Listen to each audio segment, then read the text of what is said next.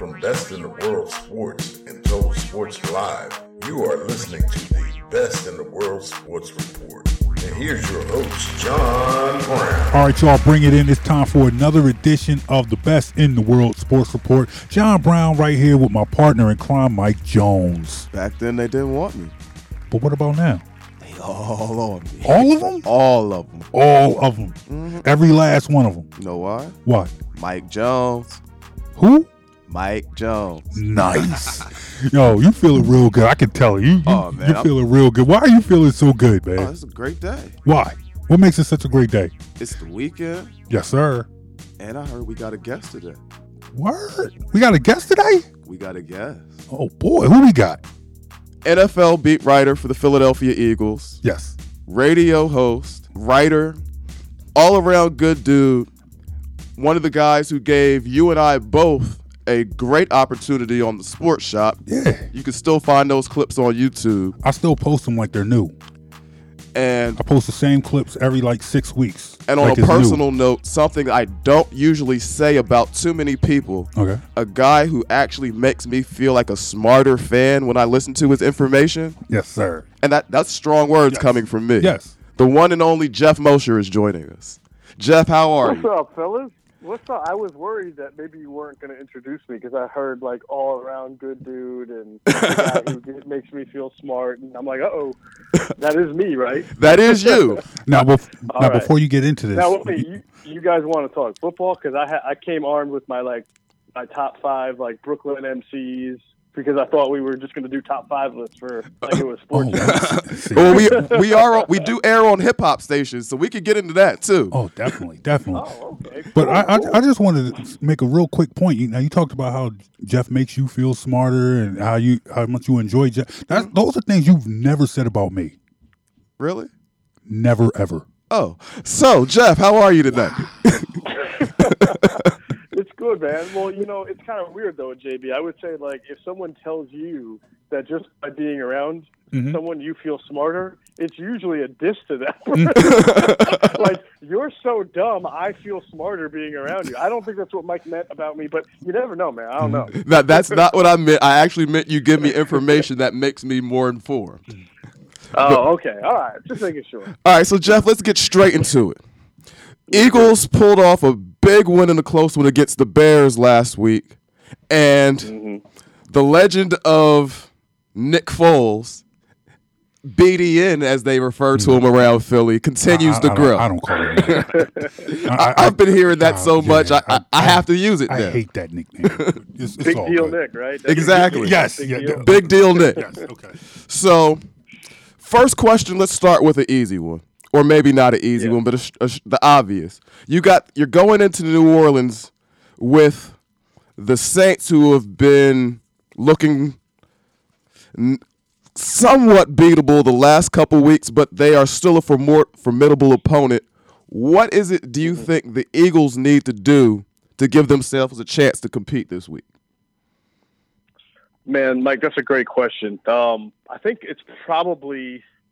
Well, there's 2 things involved here. One, the Saints are a really good team, but I don't know that they're this unconquerable top seed the way they might appear to be because of the way they beat the Eagles earlier in the year, 41 points, and because this game is at the Superdome. I think the Saints are a really good team. They're extraordinarily well coached. They have some really good players, but you're in the playoffs, so you can say that pretty much about any team that was in the playoffs like the Bears, or it's still in the playoffs like the Eagles or the Saints. So I think it's going to be a close game. What they have to do, I don't know that they necessarily need to do one thing in particular because the Saints are so great, right? I just think that they cannot expect for 2 straight weeks to go on the road and turn the ball over twice, not getting any takeaways themselves, and run for less than 100 yards and expect to win the game.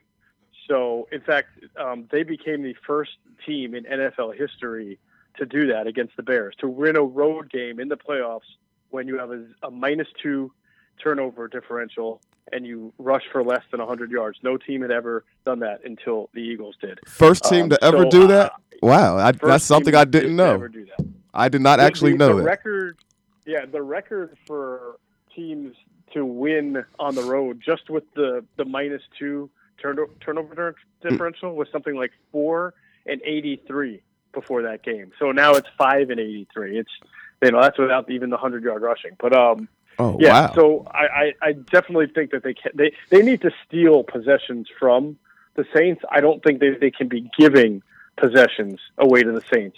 Okay, so they need to win the turnover differential. Yeah, I don't know if it can happen twice. Look, I don't even know if they need to win the turnover battle. I just think -2 or anything worse is going to be a problem. Okay, so going -2 again, 2 picks and not forcing turnovers will be kind of a death sentence, in your opinion.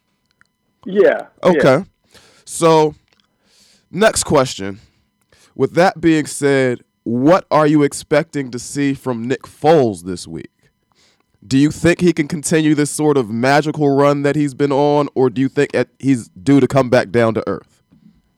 Well, I mean, I don't even know what come back down to earth is for Nick Foles anymore because he's so far up in like Pluto that would be an amazing fall from grace to even come back to earth a little bit. He's playing extraordinarily well. Like the Bears game mystified me when I was watching it the other day on All 22 because he made a couple of throws in that game that it almost makes you really believe that like God is on his side. You know, everybody knows how devout he is and religious he and Carson are. Because if you guys can see the end zone angle from that pass that he threw to Golden Tate, that he put it right between like 3 guys, and it's the one where Golden Tate got hit and somehow hung on, pinballed away, and got 28 yards out of it. When you see the reverse angle of that throw, and the ball goes up in the air and it hangs in the air forever, and how it fell in between 3 Bears and landed in the hands of the shortest guy on the field.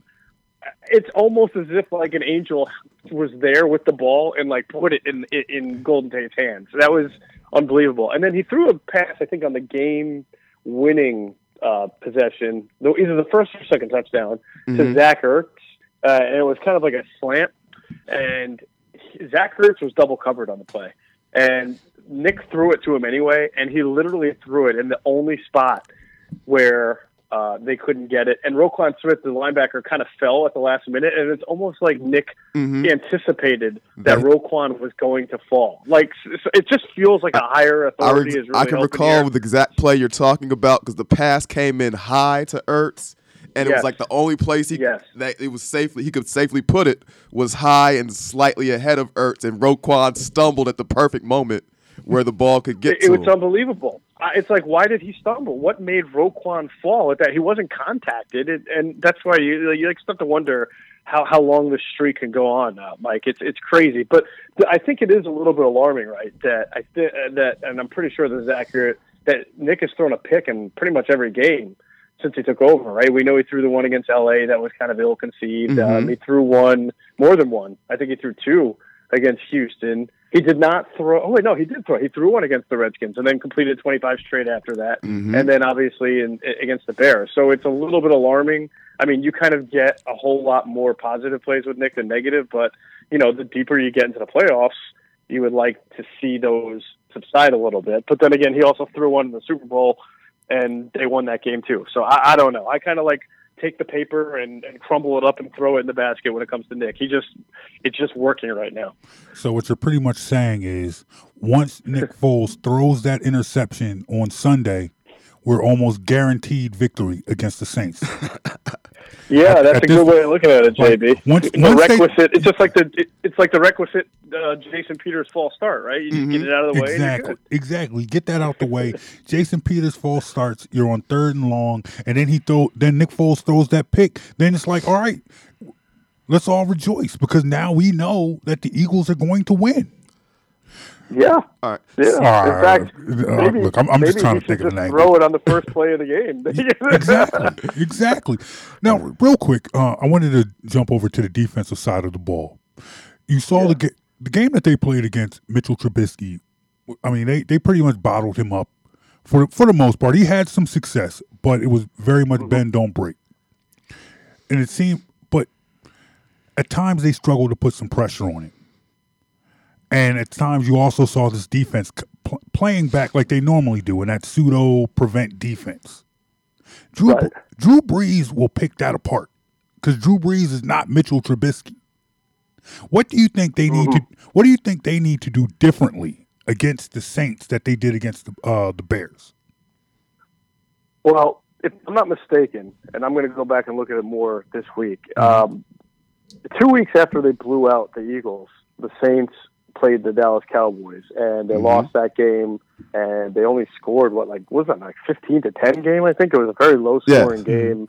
And I do remember that the Cowboys, much like the Eagles, are not a heavy blitzing team. They're a big front four rush. But I think I remember the Cowboys sending a little bit more pressure than usual at Drew Brees. And I think you have to do that. Now, listen, we're talking about Jim Schwartz, right? It's not going to be like a 55% game plan blitzing. But I definitely think with Drew, you've got to get him off the mark. You cannot let him – you can't just sit there, drop 7 guys into zone, rush 4, and expect that Drew's not going to be able to pick that apart many times. I think you have to force the issue with him and frustrate him. It seems like that's what Dallas was able to do, and I think the Eagles will have to do that as well. And I would even say if it's a close game, they may have to do it a little bit in the fourth quarter because, as you just pointed out, with the Bears game, they got a lot of pressure on Trubisky in the first 3 quarters, but the one difference about this year's D-line compared to last year's is that, they're a lot thinner. They lost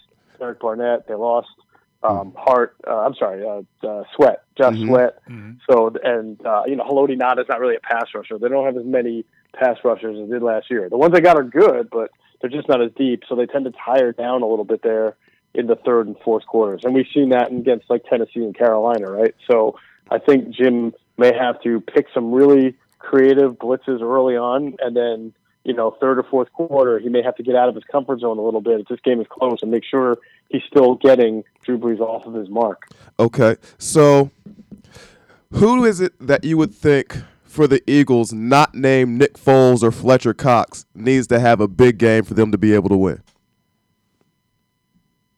That's a really good question. Not named Nick Foles or Fletcher Cox. Okay, so one of these running backs, I think, has to be really important. Now, it's the last time they played, Josh Adams had a 28-yard touchdown run, and it was kind of the start of Josh becoming the lead back for them. And then, this weird season of, it's almost like 3-card Monty that Doug is playing with the running backs as far as who his lead ball carrier is.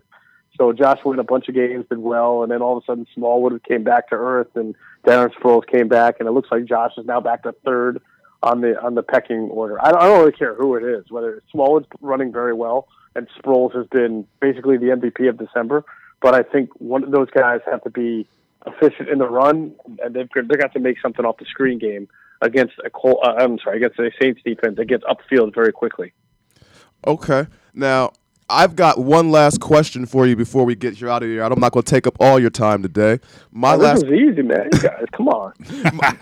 My question for you is this, though. Look, we're fast forward a little bit, skip ahead. Assuming the Eagles are able to pull off a win this week, what do you think happens with Nick Foles and Carson Wentz going forward? I hate asking this question, but I have to ask. He's got to. No, I think it's a fair question. I thought people kind of overreacted to that whatever you want to call a controversy, dichotomy, anything after the Houston game or the LA game. But we're getting a little deeper here, and it's becoming kind of less of a phenomenon and more, to me, a really interesting situation where you obviously have Carson Wentz, who's a franchise quarterback. They invested a lot of draft capital in him. They don't want to get rid of him.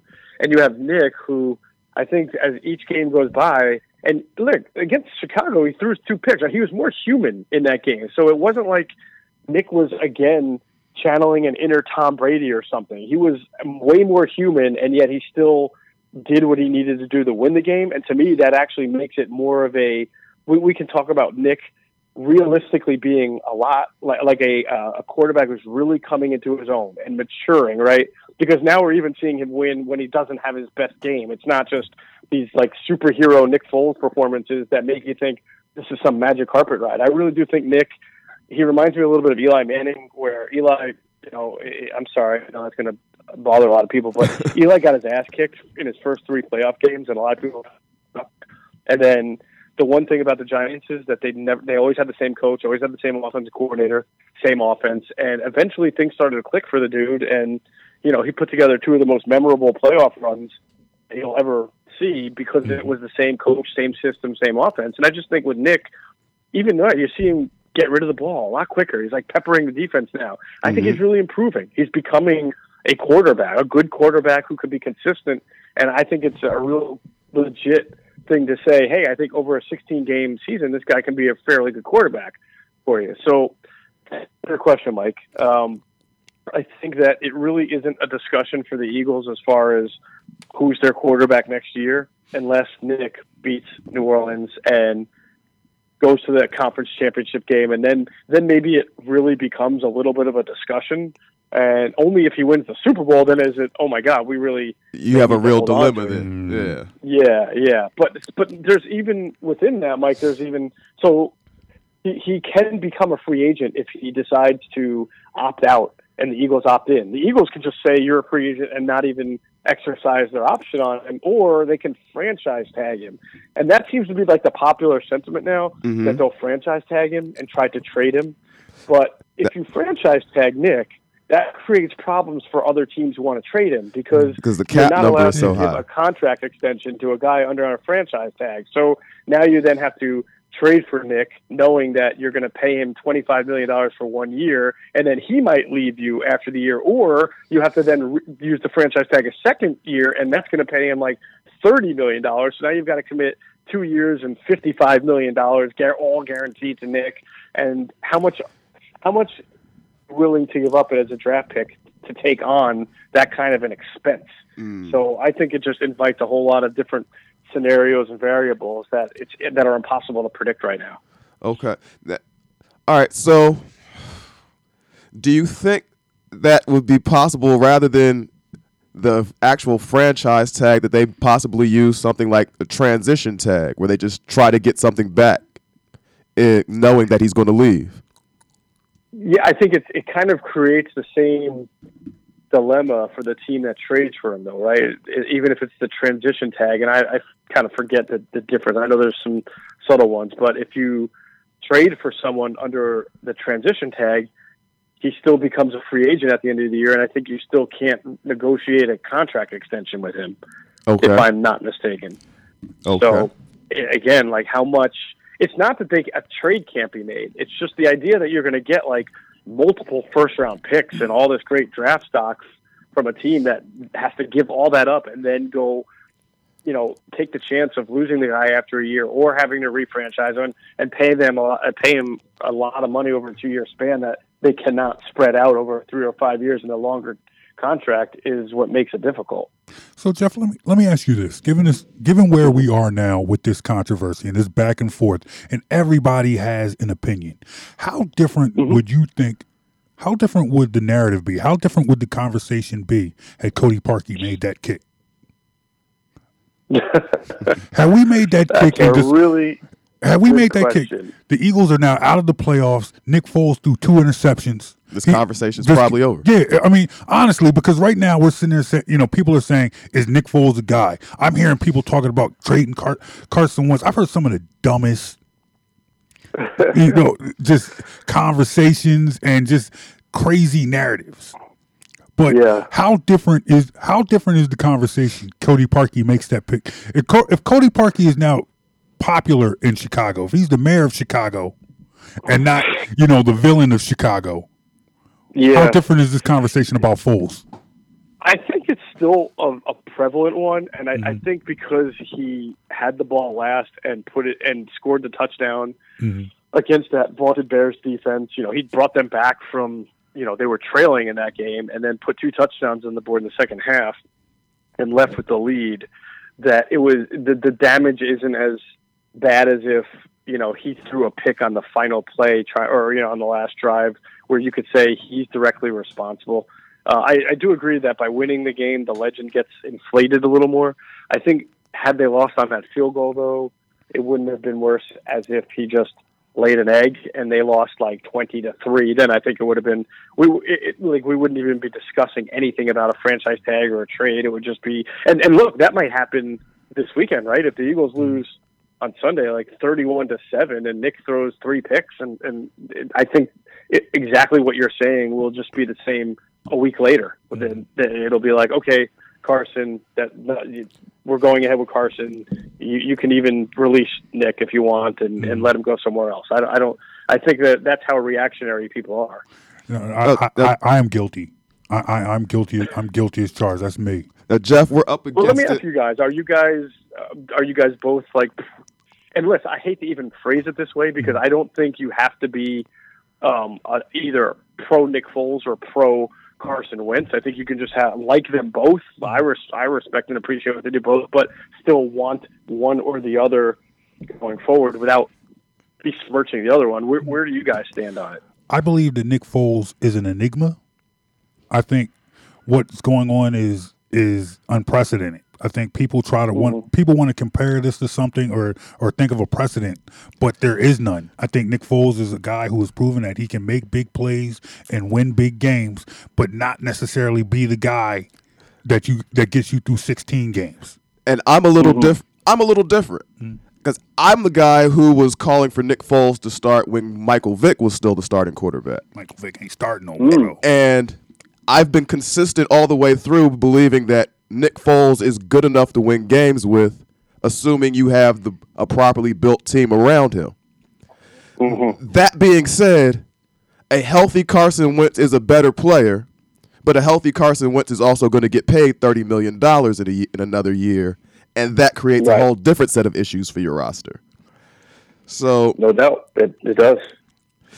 So I think the one thing we might be all able to agree on is that there's just no way you can have both these guys on the team next year. Agree. We all agree. One of them is going, unfortunately. So Geoff, we're up against it, but I really appreciate you coming on with us today.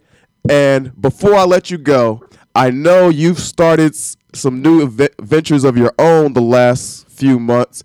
Let the people know where they can find you and get some more of this good information you have. Oh, man. I'm like the In Living Color skit, hey, man, I got about 6 or 7 things I can come on here. 32 jobs, man. Hey, and we're here to let the people know. Go ahead and share. Yeah, it feels like that way, JB. You know how it is. My website is patreon.com/Geoff Mosher, GEOFFMOSHER.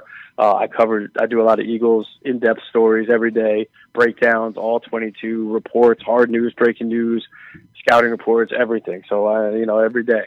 So that's where you can find my work covering the Eagles. And of course, I've got the show going on with Brian Westbrook called For the Record with Brian Westbrook. It's a podcast that's available on all the places, Stitcher, Apple, iTunes, everything like that. So For the Record with Brian Westbrook, me, Eitan Shander, Crystal Rich, and Roxy Romeo. And if I can just add this last one, I also do another podcast called Inside the Birds with Adam Kaplan and former Eagle Billy Osborne, with a weekly podcast that we do all Eagle stuff. And that's also part of the Go Birds Network. You can find that on radio.com under Go Birds, and you can find that on 94WIP.com under Go Birds. All right. Well, we'll definitely be keeping an eye. One of the hardest men Next working. time you have me on, I'll do my 30 other jobs. We'll be looking forward to it. Thanks again, Geoff. It's been a pleasure having you on, and we'll definitely have to do this again sometime. Yeah, and then we better do a little top 5 MC talk when we're at it. Oh, absolutely. Oh, definitely. Absolutely. Oh, definitely. We'll say that one for the summer as soon as football is over. You got it. Yep. That was Geoff Mosher from Inside the Birds. Shout out to him, Eitan, Toot, my man Chris, Anthony Gilbert. We got to figure out a name to our crew. That's the crew. We got to figure out a name. All right, it's time to switch gears. We got to talk Sixers. So when we come back, we're going to talk Sixers, Jimmy Butler, Ben Simmons, Joel Embiid, all in the news lately. And we got to figure out what's going on with them. So we'll talk Sixers when we come back on Best in the World Sports Report. You're listening to the Best in the World Sports Report. Listen to this show in its entirety every Saturday at 8 a.m. on the Philly Go Flow at phillygoflow.com. Most of my family, they never graduated high school, so I'm trying to break that barrier. My daughter Brooklyn was also a motivation for me to go back to school. Every day after work, went straight to school, and it paid off. At age 26, Kareem finished his high school diploma. I could not have done it alone. I see the future is really bright for me. No one gets a diploma alone. If you're thinking of finishing your high school diploma, you have help. Find free adult education classes near you at finishyourdiploma.org. Brought to you by the Dollar General Literacy Foundation and the Ad Council. From Best in the World Sports and Total Sports Live, you are listening to the Best in the World Sports Report. Ladies and gentlemen, we are back on the Best in the World Sports Report. Great show, feeling good. The teams we care about are on a roll. Eagles won. Eagles won. Sixers have been winning. Had a little, they can't win. Yeah, a couple hiccups. Can't win them all. Can't win them all. But still, they're getting healthier. Mm-hmm. Jimmy Butler, who had missed a couple of games, is now back. Jimmy Butler, although he had missed a couple games, his name had been in the His headlines. name has been in the news. We've been talking a lot about Jimmy Butler. Mm-hmm. You know who else has been playing surprisingly well, though? Before we get into the gym, maybe I know we're not going to talk about this guy much, but I want to give him a shout out. Okay, Jonah Bolden. Yeah, young kid's been playing good basketball. Young kid's been playing good basketball, and that's something else I probably want to talk to you about. We'll have another discussion about this before, like later on down the line, not necessarily today, but I want to talk to you about when a young player shows that they can be a true cog, or when a young player is just being a really good role player. But that's an interesting question. Interesting question. Think about that. Put that on the back burner. We're going to talk about that another time. Okay. Because that's a discussion for another time. Because I want to talk about that not just in basketball, but football. Because I think both the Eagles and the Sixers are in a position where they have some young players showing some talent. Oh, absolutely. Showing that they can play, and whether or not you can trust them to be contributors, or are they just really good role players. All right. So Jonah Bolden is a name that we're gonna talk about that. Mm-hmm. Not today. Not today. Because we're talking about Jimmy. We're talking about Jimmy, and we're talking about what's been going on with Jimmy and Brett Brown. Because it's come out in the news. It's come out. Adrian Ward. Let's see. I can never pronounce that dude's name. Adrian Ward. I can pronounce Halapulavati Vaitai. Just say Woj. Yeah. It was a Woj bomb last week that during I think it was a film session, Jimmy Butler aggressively challenged Coach Brett Brown. When you first heard that, what did you think? I wish this was a TV show so the people could see my face. I really do. Because honestly, this is one of those situations where I feel like people are making a big deal about nothing. You have a player who was not with the team through training camp, preseason, and to this point probably close to half the games they've played so far this year. He wasn't there for. Mm-hmm.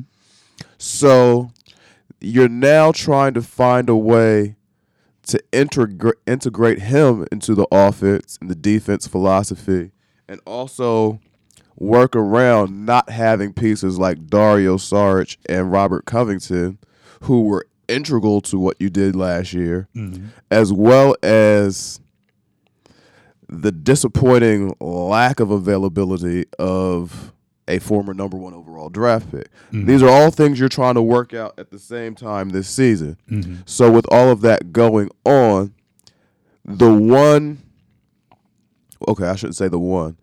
you have 3 players on your roster who are around 30 or older. Reddick, Wilson Chandler, and Jimmy Butler, who's 29. Of those 3, it's only one of them you really consider a star player. So if you have one star player on your team who happens to be a veteran, seems to me that you let him have some input on what's going on. So the fact that the guy is passionate or works hard doesn't seem like it's that big of a deal, especially when you hear Brett Brown's response to it, the way Jimmy Butler addressed the situation. It doesn't seem like it was anything more than two guys who are passionate about basketball having a basketball discussion. I will say this about what I've heard and what I've read. First things first, good friend of the show, Adil Royster from Liberty Ballers. He was probably one of the first people to point out that this doesn't seem to be what people are making it out to be. We live in a society that is fueled on the hot take. Oh, absolutely. This is a hot take society. That's what we have. It's a 24-hour news cycle. Now You got to have content at all times. You got to have content. You got to be talking about something. And now just about everything is made into everything. Well, and if they don't hype up the headlines, who's going to click? Exactly. This is, to me, and I had people hitting me up. Oh my God, here we go again. Here's Jimmy Butler. And I feel like that whole just concept, that whole practice, and yes, we're talking about practice, is just polluting sports discussion and sports dialogue as we know it, where they'll base their opinions. People will offer takes just based on what they see or what, just the shallow and the initial reaction. You hear Jimmy Butler and you say, oh my goodness, this is Jimmy Butler doing Jimmy Butler things. Oh, and it's like, look, let's look at they didn't spend reality. Time to really dig into the situation. All right, here's one thing I will say about Jimmy Butler. Okay. If Jimmy Butler was as much of a problem or a cancer as some outlets are making him out to be, why would his former coach in Chicago, Thibodeau, make such a big deal about how he wanted him on his next team in Minnesota? That speaks to a guy who had a good working relationship with his coach, not a bad one. So it's hard for me to just sit back when I hear the coach and the player both saying it wasn't a big deal, for me to make anything more of it than just that. We got some guys who both know basketball in their first couple months of working together, and they're trying to figure out ways to make everything work.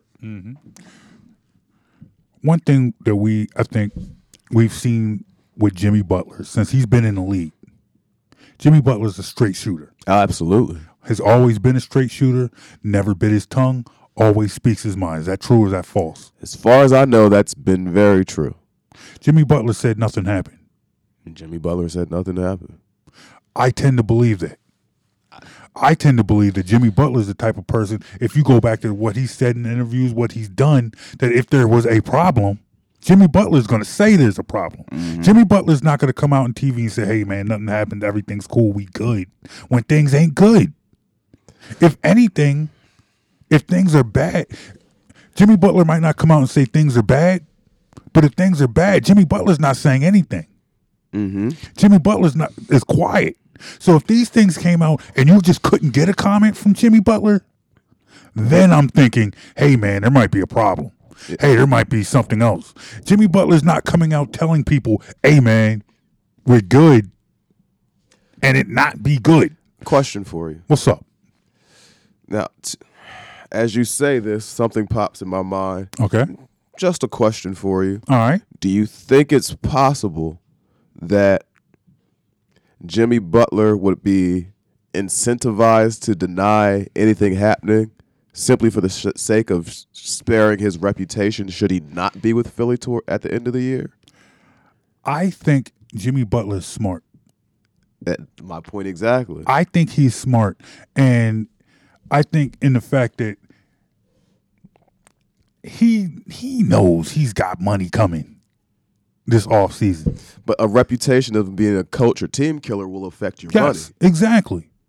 I think he knows that, and I think he knows that to the point where he would not put himself in a position where he's alienating another coach, or it appears that he's alienating another coach.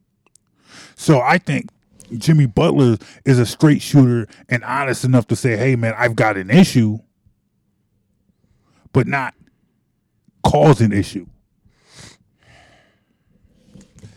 Now, how do you divide the two? Because this is where I'm thinking. I'm thinking articulation. He's saying, I have an issue, but not cause the issue. Mm-hmm. Now, if he has an issue and this issue didn't exist before he joined the team, there has to be at least some culpability on his end for the issue. Mm-hmm. Well, I will tell you this. I think one thing you'll notice in Jimmy Butler's game, Jimmy Butler has never been a person, he's never been someone unwilling to take that back seat for what are perceived as stars. Look at his numbers. Mm-hmm. There was a point in time last season when in his last season in Minnesota and the start of this season where they wanted to establish that this was Wiggins and Towns' team. Whether that's right or wrong, right or wrong, fair or foul, that's a discussion for another show. But in the end, that's what they wanted to do. So Jimmy Butler sacrificed the shots, sacrificed his point totals to establish this. No. When he got here, this is supposed to be Ben Simmons and Joel Embiid's team. He needs to learn this offense. He's learning the offense. Now, once again, I'm setting you up right now. All right, we coming. Let me call the play. Let me set up this offense and let me make this play for you. Mm-hmm. All right, I'm setting you up. You see me wanting to bang my head on the table right now. Yes, right? I see this. But what I'm saying is, I feel like for Jimmy, the shots will come. Okay. Here's my thing. Okay. The idea of it being my team, your team, Karl Anthony Towns and Wiggins' team, Ben Simmons and Embiid's team, that is exactly what ruins teams. Really? Okay, why? All right. Go ask Golden State whose team it is and see what they tell you. Think they're going to tell you it's Kevin Durant's team? No. Think they're going to tell you it's Steph's team? Maybe. Draymond's team? No. Clay's team? No. None of them. No, I think they'll tell you it's Steph's team. No, they won't. You think so? Mm-mm. Okay, I disagree because I don't keep going. Make your point. Though. My point in that is I don't think they'll tell you it's Steph's team because I don't think they think Steph is more important to that team than anyone else. You take any of those pieces out the lineup and it completely affects how they play because they're out there playing team ball. Mm-hmm.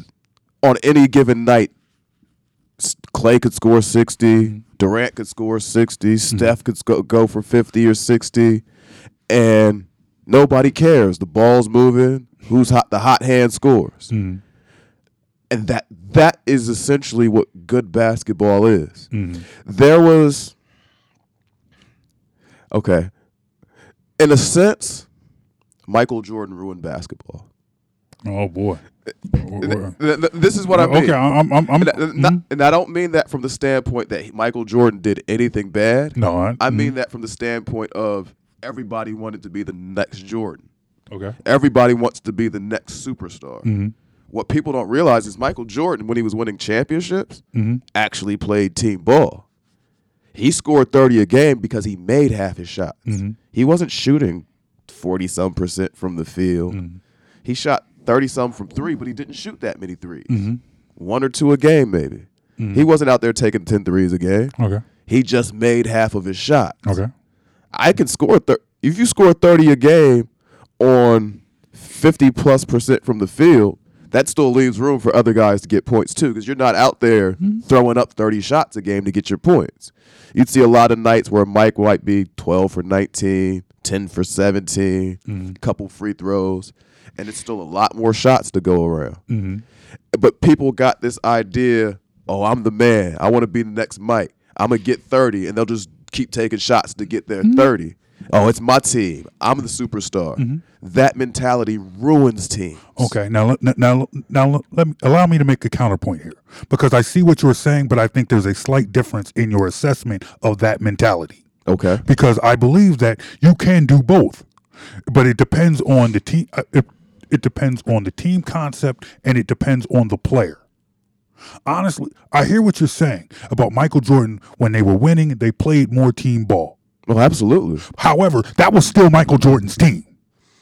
Michael Jordan was Michael Jordan was the leader of that team. Now, understand something. Now, understand the leader. He was the leader of the team, and if you ask anybody on that team, that was Michael Jordan's team. But there's a responsibility that comes along with that. They're saying, "Hey, you know what? Yes, you are the leader of this team, but that leader has to still play team ball." But I think that's why I was saying the difference was. Let me finish my point. Okay. Because what I'm saying is, I think in the same aspect. I think that, yes, I do believe that there would be people on the Warriors that would say, hey, you know what, this is Steph's team. But that does not change Steph's mentality. Steph still plays with a team mentality. Yes, that is the responsibility, and that's what makes Steph better than other players who share that say, hey, this is my team, me. I don't think Steph is a me player, but I think I think that's Steph's team. Now that was one of the reasons I actually went to Golden State first as my primary example. Mm-hmm.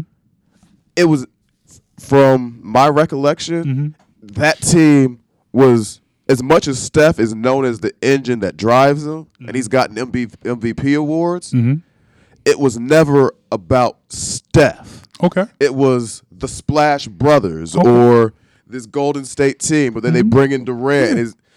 But that speaks to Steph, though. Let me finish. What I'm saying, it does speak to Steph, but it also speaks to the mentality of everyone on that team. Okay. Because the same way Steph might be the engine to that team, guys aren't gonna step back and say, I can't make this play, I can't take this shot, I'm scared to speak up because of Steph either. But here's the problem. Well, I shouldn't say the problem, but here's the thing about that. That speaks to, once again, Chase Utley effect. Teams play like their best player. Steph's not their best player. I don't know if everyone on the Warriors would agree. I think there would be if you ask somebody on the Warriors, they might say they would probably say Steph. We might agree. Disagree. I've clearly heard Durant say he and LeBron are the two best players in the league. Okay, that's fine. So, but here's the thing: there's at least one person on that Warriors who doesn't think Steph's the best player. And their starting center is telling him otherwise. Boogie Cousins will be back in January 18th around there, and in his mind, he's probably the best big man in the league. He was back in January 18th, but nonetheless, that's burying the point here. What I'm saying is, you play like your best player. I think there are still a majority of people on the Warriors team that believe Steph Curry is their best player. However, it's Steph Curry who says, "Hey, man, we're the Splash Brothers. Hey, man, we're a team." And I think that, and honestly, in the same aspect that Jordan, I think there's without a shadow of a doubt, people would say, this is Michael Jordan's team. Michael Jordan is the leader of this team. But when they were winning championships, Michael Jordan was playing team ball. When you see your star player, when you see the best player on your team playing team ball, playing unselfish ball, you play like that. So honestly, to tie this back in with the Sixers, whether or not if you think this is Joel Embiid's team, or better yet, if you believe that Joel Embiid is or will become or is poised to be the best player on this team, because right now it's up for debate whether Joel Embiid is the best player on this team or Jimmy Butler is the best player on this team. But if the best player on this team is playing unselfish ball, then you're going to follow suit. If the best player on this team is Jimmy Butler right now, and he's expressing his interest, and he's being a vocal leader, not necessarily challenging, but it's like this. Okay, you and I were sitting here in my basement recording a podcast. I'm yelling at you, you yelling at me, but we still cool. Yep. That's what I'm saying. So it's like, if you're on the outside looking in, you might just see two guys with microphones in front of them yelling at each other, and you might say, "Hey, man, those dudes, they look like they're about to fight." Okay. But the thing is, it's like, okay, we respect one another. So there's respect in our dialogue. There's respect. I respect your opinion. You respect mine. All right. Now I'm gonna give you, for example. Now we're talking about it being a player's team. Okay. Like LeBron James, when he's on a team, it's his team. He dominates the huddle. He dominates the conversation. He dominates the play on the court. Everything is built around him. That is a situation where I look at that's LeBron's team. Even going back to the Bulls, where you could want to say it was Mike's team because Mike was the best player by far. The talent, like the difference between Mike and Scottie, who was the second best player. And honestly, Scottie was in their prime largely regarded as the second best all-around player in the league. Yes. Not just on the Bulls. Mike was still the best player. Okay. And that being said, Mike would still play a type of game that would allow Scottie Pippen to score 40 points. Tony Kukoc would still come in and get his numbers. Dennis Rodman would get his numbers. Whoever the designated spot-up shooter of the year was, he'd get his numbers. Kerr, Armstrong, Judd Bushler, whoever these guys are, they're all getting their numbers. And Michael Jordan admitted to it himself. When Phil Jackson got there, he and Phil Jackson had a conversation. He looks at Phil Jackson and says, "You're not about to try to put me in one of these equal opportunity offenses, are you?" And Phil Jackson said, "I absolutely am." What he meant by equal opportunity offense is the ball doesn't just go to you. The ball moves to wherever the ball needs to move, and the shot goes to whoever's open and has the shot. Mike just happened to know how to work that offense, and he made his shots. Now, with Golden State, for example, that team, I personally have even less of a feeling that that's any one person's team. And that has some benefits and has some drawbacks. The benefits of it are when they're on, there is as fluid of a unit on the basketball court as you've ever seen. Problem is when they're off, because there is no designated leader, any and everybody might say something. Draymond might say something. Steph might be quiet. He might say something. Durant might say something, might not. Because, Golden State, Durant actually speaks his mind now. Yeah. So, and that's what I mean. It's a different dynamic where everybody on that team actually seems empowered to be themselves. Or, like, even go back to the old school 80s Lakers teams. I mean, not Lakers or Celtics, but Celtics were actually who I wanted to go to first. The Celtics, Larry Bird's best player on that team. But Robert Parrish, Kevin McHale, all these guys have voices and input, and they matter, which is different than what you see today when a player says it's his team. Players today, when they say it's their team, they have this superstar mentality where, and what I mean by say a superstar mentality, I mean they're superstars in their own minds, where play my way, do it this way and we'll win. Just play through me, I'm that good. That's stupid. It doesn't work, and that's the mentality I'm talking about did not exist on good teams previously. All right. I agree with you there. I agree with that assessment. However, where we differ is where and when that mentality applies. Now, I hear what you're saying. I am not convinced that saying that this is Ben Simmons and Joel Embiid's team means that the Sixers will fall prey to that particular mentality. I think that it's already started. You think so? Absolutely. How so? Okay. And this is not a knock on any of these Sixers players. I love them. And I think a lot of it is as much a function of the generation they grew up in as it is anything else. Okay. But look at a Joel Embiid. He's not happy if he's not getting all the touches he wants. And Ben Simmons, he's not going to be content unless he's playing on the ball.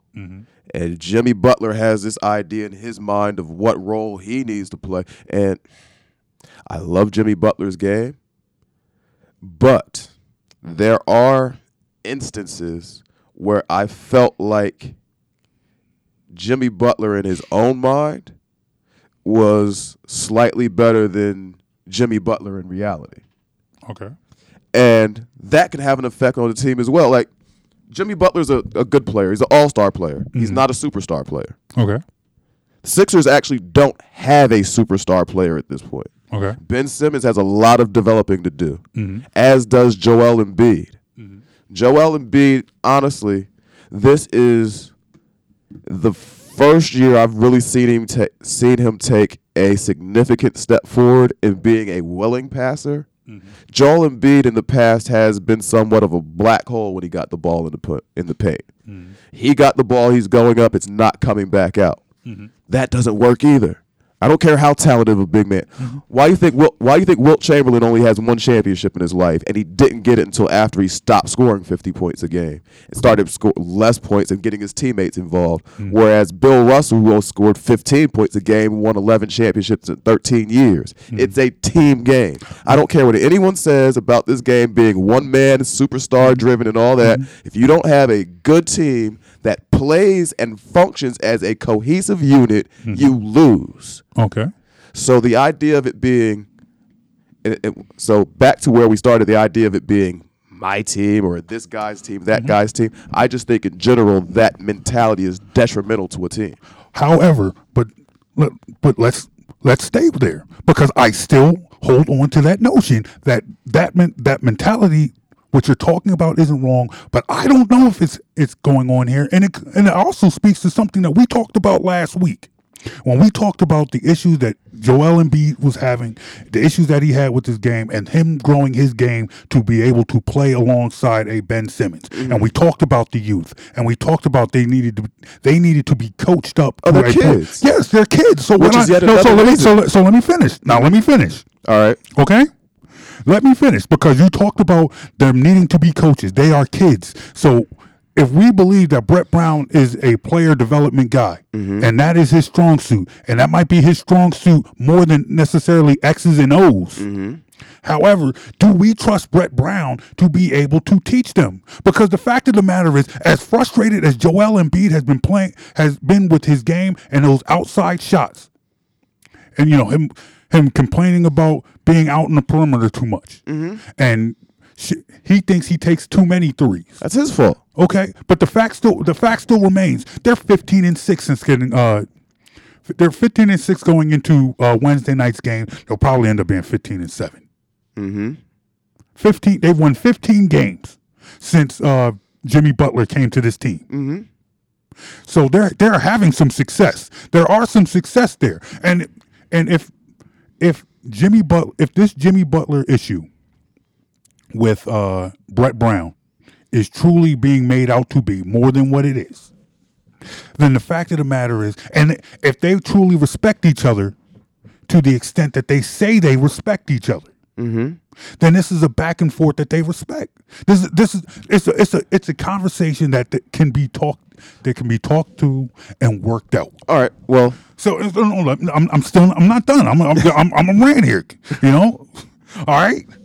So what I'm saying is, I hear everything that you're saying about how the me first, the me mentality ruins teams. I still do not believe. I disagree with you that the fact that this is happening here. And what I'm saying is, and if it is, I do not believe that we are at a point where they cannot work themselves out of this, and it can still be Joel Embiid and Ben Simmons' team. Because if their coach is a player development coach like we say he is, and the proof is in the pudding, where you can show them, is like, hey, you know what, this style of ball is working, and you can teach him, because you're saying you've made the point already. You said, hey, Joel Embiid is becoming a more willing passer.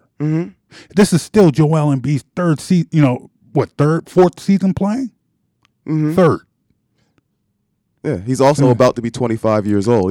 He's getting close to being a grown man. I understand he's getting close to being a grown man, but you're still talking a person with not a lot of organized basketball, less than 10 years of organized basketball in his life. I understand that, but his basketball prime is coming up in 2 years. He doesn't have time to make up. I understand. You don't get an extra 10 years to make up for it. We're not giving him an extra 10 years, but what I'm saying is, it is not a foregone conclusion that he cannot learn. I had to say he can't learn. But what I am saying is that Joel Embiid and Ben Simmons are kids. To put the keys to the franchise in their hands and say that it's your team at this point in their careers is asinine. You won't win doing that. But what I am saying is fine. And it's like, look, you know what? If you're saying that, all right, as kids, do you think that do you think the 76ers are title contenders this year? No. So do you blow it all up and start over? No. What do? You let them play and let them grow.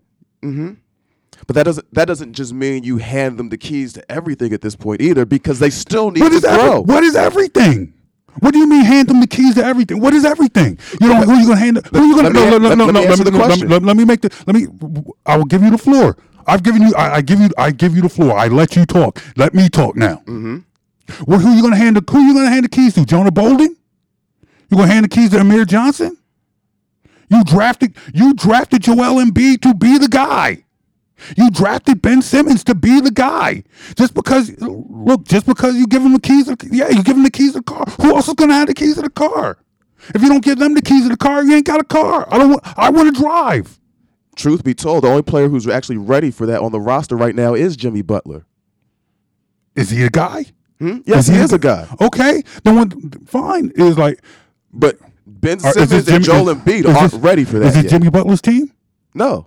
Whose team is it? And that's my point. I don't want it to be anybody's team. That does. It does. Look, it can be. It can still be. Look, that doesn't work either. Why not? It does not work because even whether we agree or not, you can sit there and say Golden State is the example all you want. I disagree. That's Steph Curry's team. You can say the Jordan Bulls all you want. That was Michael Jordan's Bulls. It was Michael Jordan's Bulls, and they played team ball. The Warriors, I don't call them anyone's team. I disagree. I hear what you're saying. I disagree. Steph's team. Steph's not the best player on that roster. I disagree. You think Steph is better than Kevin Durant? I think Steph Curry is the best player on that team. You think he's better than Kevin Durant? I think Steph Curry is the best player on this. That is what I said. I think more Golden State Warriors, if you asked them, they would agree with me. More Golden State Warriors would agree with me than agree with. We're going to have to put a Twitter poll up on this. Fine, put whatever you want on. Because I guarantee you, I guarantee you put some truth serum in a. I know I'm talking fantasy. Mm-hmm. I understand what they might say publicly or whatever. I'm saying that I think the Golden State Warriors, if you asked them, they would say it was Steph Curry. I don't think there are 2% of basketball fans. Okay, I don't think there's 2% of knowledgeable basketball fans that would actually look you in the eye and say Kevin Durant is not better than Steph Curry. Okay, I don't care. And 2% is a big number. Okay. I don't think there's a GM in the league that'll look at you and say, give me Steph Curry over Kevin Durant. Okay. I don't think there's a single person in the league that'll say that. Okay.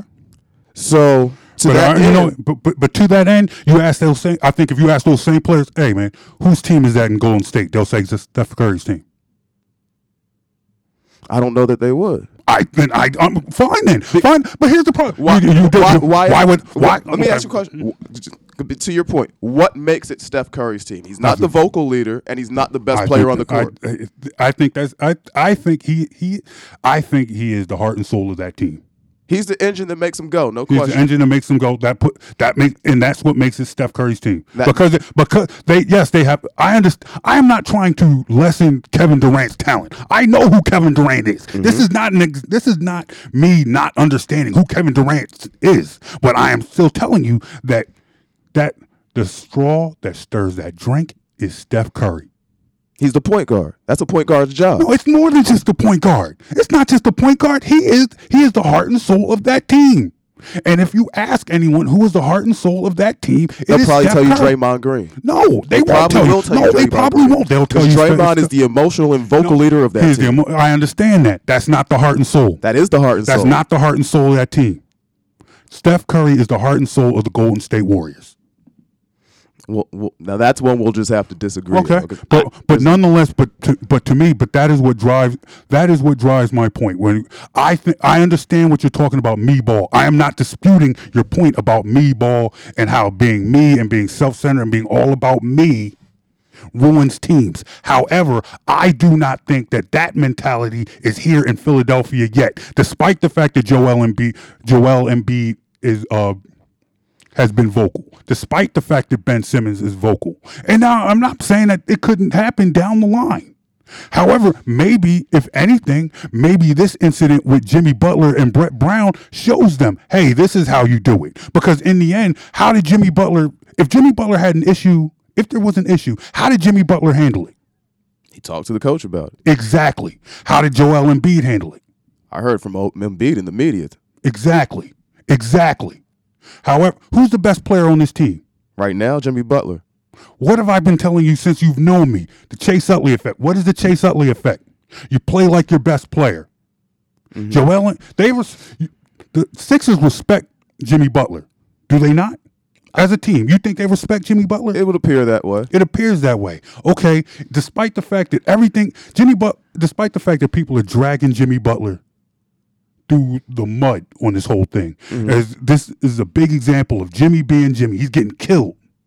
Nonetheless, the best player of their team, when he had an issue with how he felt the team was run, what did he do? He took it to the coach. He handled it like a grown man. Exactly.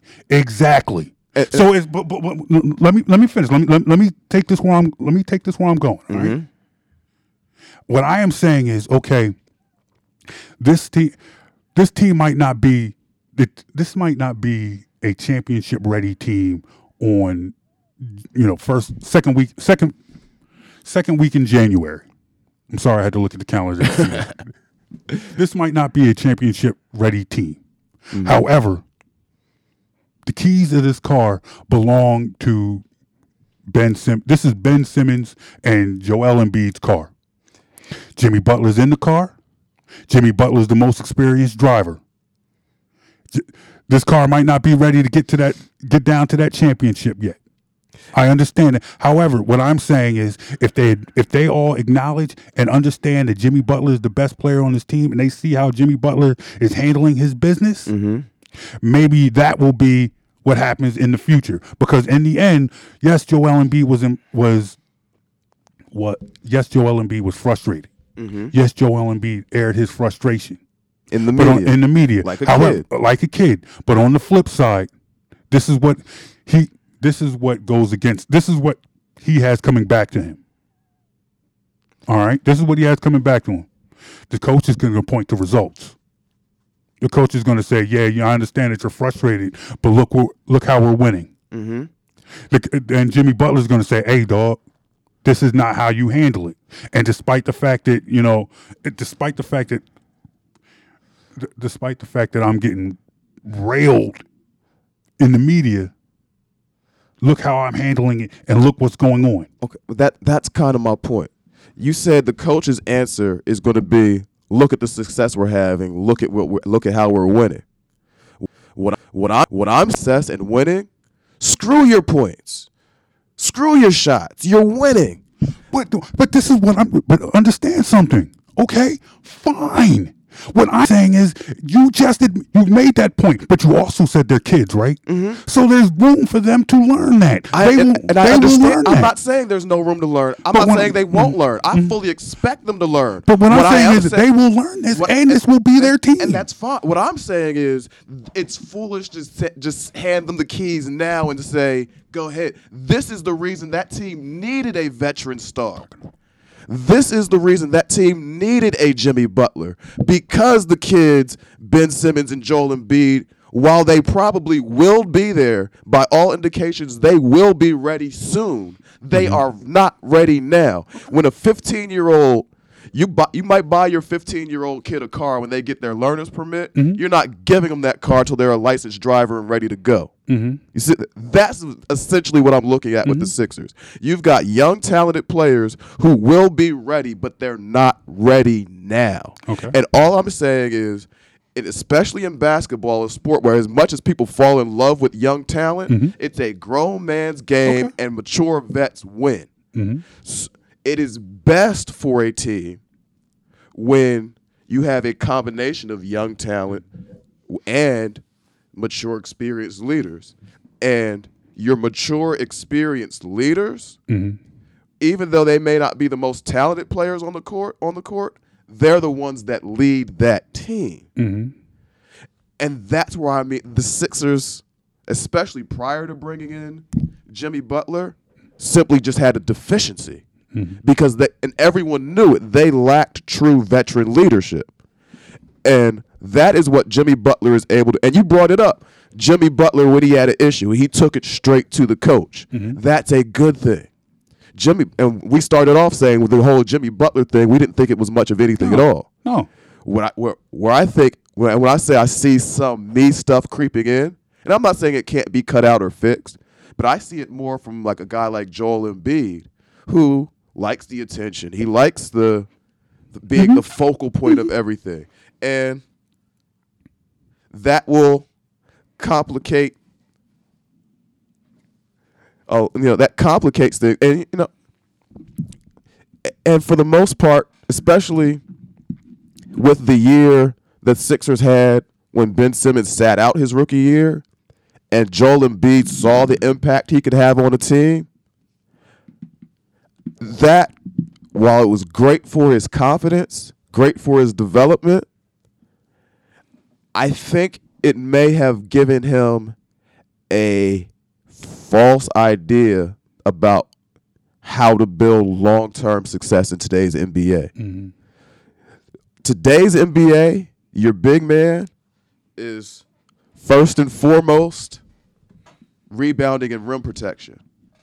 Offense from your big man in the post is secondary because it's turned into much more of a three-point shooting league thanks to the analytics. And that's not where you win basketball games these days. No, it's not. But in the end, all I'm saying is I do not believe that it necessarily facilitates a me first mentality, acknowledging who owns this car. And just because, and what I'm saying as we draw this segment to a close, I think yes, Jimmy Butler, this car is not going to get where it needs to go without Jimmy Butler. However, it's still Joel Embiid and Ben Simmons' car. Jimmy Butler, hopefully you bring him in to contribute, get you where you need to go, but also make Ben Simmons and Joel Embiid better drivers.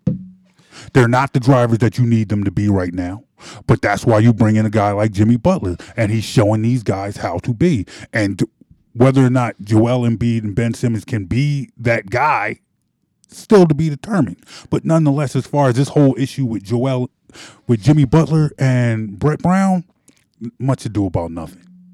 And I agree with you that probably it's more egregious to see a guy like Joel Embiid air his grievances to the media than it is privately. But there's still so much. There's more basketball to be played. There's more life to be lived. Hey, y'all, let us know what you think about today's show. Hit us up on Facebook, Instagram, Twitter at Philly. Oh, dude, Best in the world. Best in the world at BITW Sports. Let me tell you something, man. I do a lot more talking I've done more talking in the last 2 months than I probably have in the last 2 years. I got a whole, whatever, dude. BITW Sports, at BITW Sports, Facebook, Instagram, Twitter, holla at us. Let us know why you think I'm right and Mike Jones is wrong. It's all good. Hey, when we come back, we're going to talk a little bit more on Best in the World. You're listening to the Best in the World Sports Report. Listen to this show in its entirety every Saturday at 8 a.m. on the Philly Go Flow at phillygoflow.com. I'm Little Teapot, short and stout. Here is my handle and here is my spout. No, Dad, like this. When I get all steamed up, then I shout, tip me over and pour me out. This is WWE superstar Roman Reigns. It only takes a moment to make a moment. Take time to be a dad today. Visit fatherhood.gov, brought to you by the U.S. Department of Health and Human Services and the Ad Council. From Best in the World Sports and Total Sports Live, you are listening to the Best in the World Sports Report. And we're back on Best in the World Sports Report. Just a reminder, you can catch this podcast in its entirety every Saturday morning on phillygoflow.com. That is at 8 a.m. following the Reggae Sunrise show. All right? Following Reggae Sunrise, preceding early morning 80s. So you get your dreadlock music and all the reggae. Yeah, all that reggae, all that dance hall, all that reggaeton. I just put a couple Daddy Yankee songs in there to play. Rewind select. Yeah, all that stuff. I can't understand it, but they talking and it gets the girls moving. That's what I know. I could tell you what they say. You know I'm an island boy. I understand. I know. One day we might have to chill, listen to that show, and I just need you to translate. But check it out. Every Saturday morning on PhillyGoFlow.com, 5 a.m. you get the Reggae Sunrise Show. 8 a.m. you get me and your boy, John and Mike and John, Best in the World Sports Report, and then you get early morning 80s, all that old school 80s hip hop. Old school hip hop. You gonna need that. Oh yeah. So you gonna do your slow wine and all that, and then you gonna chill with us. We gonna talk sports. Then you get to break dancing. That's your Saturday morning on Philly Go Flow.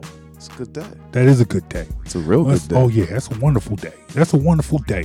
Also, tell us what you think of the show. Hit us up at any time at BITW Sports. I got tongue tied a little bit earlier. We'll make it work. Because that's what I do. I'm on the radio now every weekday, 10 to 2. Too many shows, a couple different stations. Yeah. You got to keep it all straight. Got to, man. But I got a brand to build, man. I got a brand to build. Hey, man, I heard you had a crazy week this week, man. I did. What happened? So Tuesday, get my truck back out the shop. Nothing major, just normal wear and tear. It's a stick, so I had to get the clutch done. It was time. What kind of truck is it? Old school, just a little work pickup truck. Nothing special. Toyota Tacoma. All right, no, but it gets the job done. Yeah. So I'm get the truck back, and today about to go do a little work, run some errands, but gotta go get some gas first. So I go get gas. Leave the gas station, back on the road, sitting there at an intersection, minding my own business, turn signal on, waiting to make this left. Next thing I know, I feel this Audi A4 come up behind me. Felt it. I felt it. I ain't see it. I felt it. Oh. I felt it because they rear-ended me. Are you in pain? Are you all right? I'm good. It's crazy. Their car was far worse than mine. Was their car total? The estimator said it's probably close. Oh. Front end is pushed all the way in. All the airbags deployed, so they have to reprogram stuff. Like all 8, because they got the side airbags and so everything. They're done. I think to me, there's nothing more painful. Not even physically, but there's nothing more emotionally painful than a total car. That's like the ultimate L. Try getting your car damaged less than 24 hours after you pick it up from the shop. But see, here's the thing. Now that's bad. I'm not trying to diminish your pain. I'm going to get a check though. Yeah, that's what I'm saying. But that's what I'm talking about. That's what that's the silver lining to that cloud. You're getting a check. You'll be all right. If it was your fault, if it was the other way around, like had you been driving the Audi and rear-ended somebody. And see, I don't even have to file a claim with my insurance company. I can go through there, so my rates don't change. You're good. I'm good. You're good. They're coming to pick me up to take me to get the rental car. Yeah, I'm good. Now let me tell you something. Now if you're a fan of John and Mike and John, if you check out Offense, Defense, and Discourse, we talk about car crash stories. So I'm not going to tell the same story on this show that I talk. You want to hear my other car crash story? Go check out the other podcast. All right, you can find them all. And search Best in the World. iTunes. Yeah, iTunes. Search Best in the World Sports. Or go to SoundCloud.com/BITW Sports. All right. I've only had a loaner car once in my life. And it was because, you know me. I'm a tall dude. What, about 6'4"? Yeah, I'm about 6'4", and I'm a heavy dude too. I'm up there. We don't need to get into specifics, but brother's up there. You can play O-line. I could play O-line. All right. My car broke down. Car threw a rod. My old car threw a rod. Oh, so your car was done. Yeah. Well, it had 9 lives, and it was getting fixed. And I thought it was fixed, and I got it, and I took it down the street because after I left the mechanic to get it fixed, didn't have any gas in it, so I went to put gas in it. Okay. Car never started up again. had to walk back to the mechanic and tell him, hey, man, my car that you guys just fixed, that I just gave you this boatload of money to fix, is down the street. At the gas station. At the gas station, not working. Now, I came to pick this up before I went to work. All right? So I need to get to work. I need to get to work. And I'm late. And I'm mad. Mechanic had left. His secretary's still there. I'm 6'4", heavy black dude. Now, I didn't threaten her. Mm-hmm. But I'm sure But you were upset. I was upset. And she could probably sense that. Yeah, she knew brother was mad. Mm-hmm. This was a Thursday. Okay. She gave me, at the time, now this is maybe 99, 2000. They gave me the keys to a brand new Chevy Malibu. It's not a bad size car for me. Look, at the time, this is not, I said this. I'm 5'9", 165. But no. This is not a complaint. This is not a complaint. See, here's the thing. I'm at this point. This is 99, 2000. I'm 23, 24 years old. Okay. My car was a Ford Tempo. They gave me a 99. So that's an Chevy upgrade. So, needless to say, that just quelled all my anger. Mm-hmm. And just like a 23-year-old ignorant black dude would do at that point when you give him a brand new car, I called my boys, and we just had the weekend of all weekends. It was full of gas. Now, mind you, it took them weeks to fix my car. Mm-hmm. Once the mechanic got back to work on Friday and found out that they gave out that new Malibu to me as the loaner, they were quick to be like, they're motivated to fix that car. Yeah. They wanted the brother back. But I had that car for that whole weekend, and I went to maybe about 4 or 5 different clubs because you have a good old time. As we've talked about on this show before, I don't go to the clubs. What do? I play the let out. Mm-hmm. So I had the brand new Malibu all fresh, and I'm outside the club. I call my boys, and we just driving around, you know what I mean? Hey, baby, is that your car? Of course it is. And I because I'm young and I'm ignorant. You're driving. And I'm driving. You got the keys. Yes. And of course I picked up a chick in this brand new Chevy Malibu, and then went back to see her a couple weeks later when I got my Ford Tempo back. How'd that work? Let's just say I parked real far away from her house. It was like, yeah, where's your car? Yeah, it's down the street. I like to get a couple extra steps in, Yeah, I know we're supposed to be talking sports, but I may have a similar story. We'll get into that. We'll get into that another day. Okay, but I got a similar story to that. It is whatever, but look. Pull a quick switch with the car. Yeah, you got to. You got to. First day, you riding in the nice boy, the big body, brand new. Yeah. Man, dude, look. We can do that one day. Car stories. I got car stories too. Oh, I got all sorts of stories. What was it? I got car stories for days. What was it? 2001? Mm-hmm. 2001, I believe, when All-Star game. No, it wasn't 2001, but the year the All-Star game was in Philly. I believe that was 01. You believe that was 01? Was that 01? I believe it was. Okay, either somewhere way, around there. All-Star 2001. All-Star game was in Philly.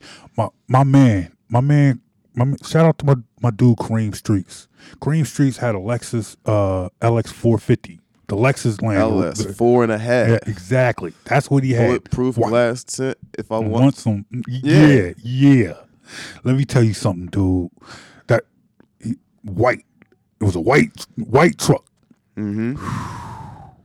We drove around because once again I'm 6'4". Played the let out of all them All-Star clubs, and we just, hey, who are you? Hey, babe, what's going on, baby? I'm Doink Benjamin. We just making up random. Hey, how you doing? Yeah, my name's Rodney Buford.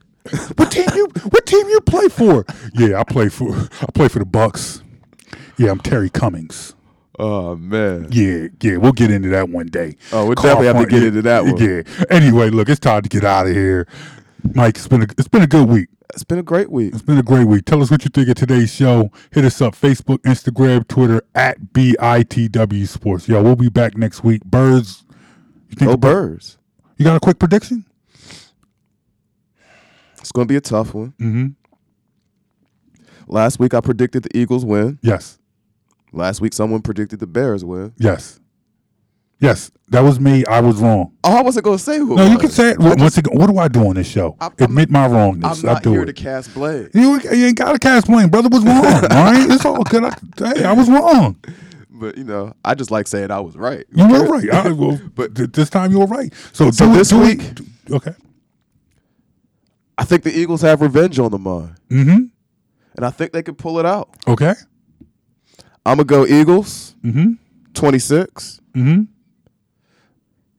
Saints, 24. 20, say that again. 26, Eagles 26? 26. Eagles 26, Saints 24. Okay. All right. Well, look, I'm trying to be consistent, all right? Because I believe that I motivated our Eagles to win because I picked them to lose last week. And they pulled it out and proved me wrong. And like I said last week, I would come on this show and gracefully tell you guys that I told you all along that the Eagles will win. So this is what we're doing. I predict Eagles 13, Saints 17. I think the magical ride ends this week. And if I am wrong, I will gracefully once again come back here next week and tell you how I predicted the Eagles were going to win all along. It's what I do. All right. Hey, you guys, once again, thank you for tuning in. We do appreciate it. Thanks for listening. Check us out at any time at BITW Sports on Facebook, Instagram, Twitter, SoundCloud.com/BITW Sports. That is the home. That is the website. Go there, download this podcast, or on Apple Podcasts and iTunes. Just search Best in the World Sports Report. We will be back next week, and we'll talk more sports and cars and hip-hop and whatever. And club let-out. And club let-outs. That's what I do, and that's what you do, too. Don't judge me. Peace, y'all. You're listening to the Best in the World Sports Report. Listen to this show in its entirety every Saturday at 8 a.m. on the Philly Go Flow at phillygoflow.com.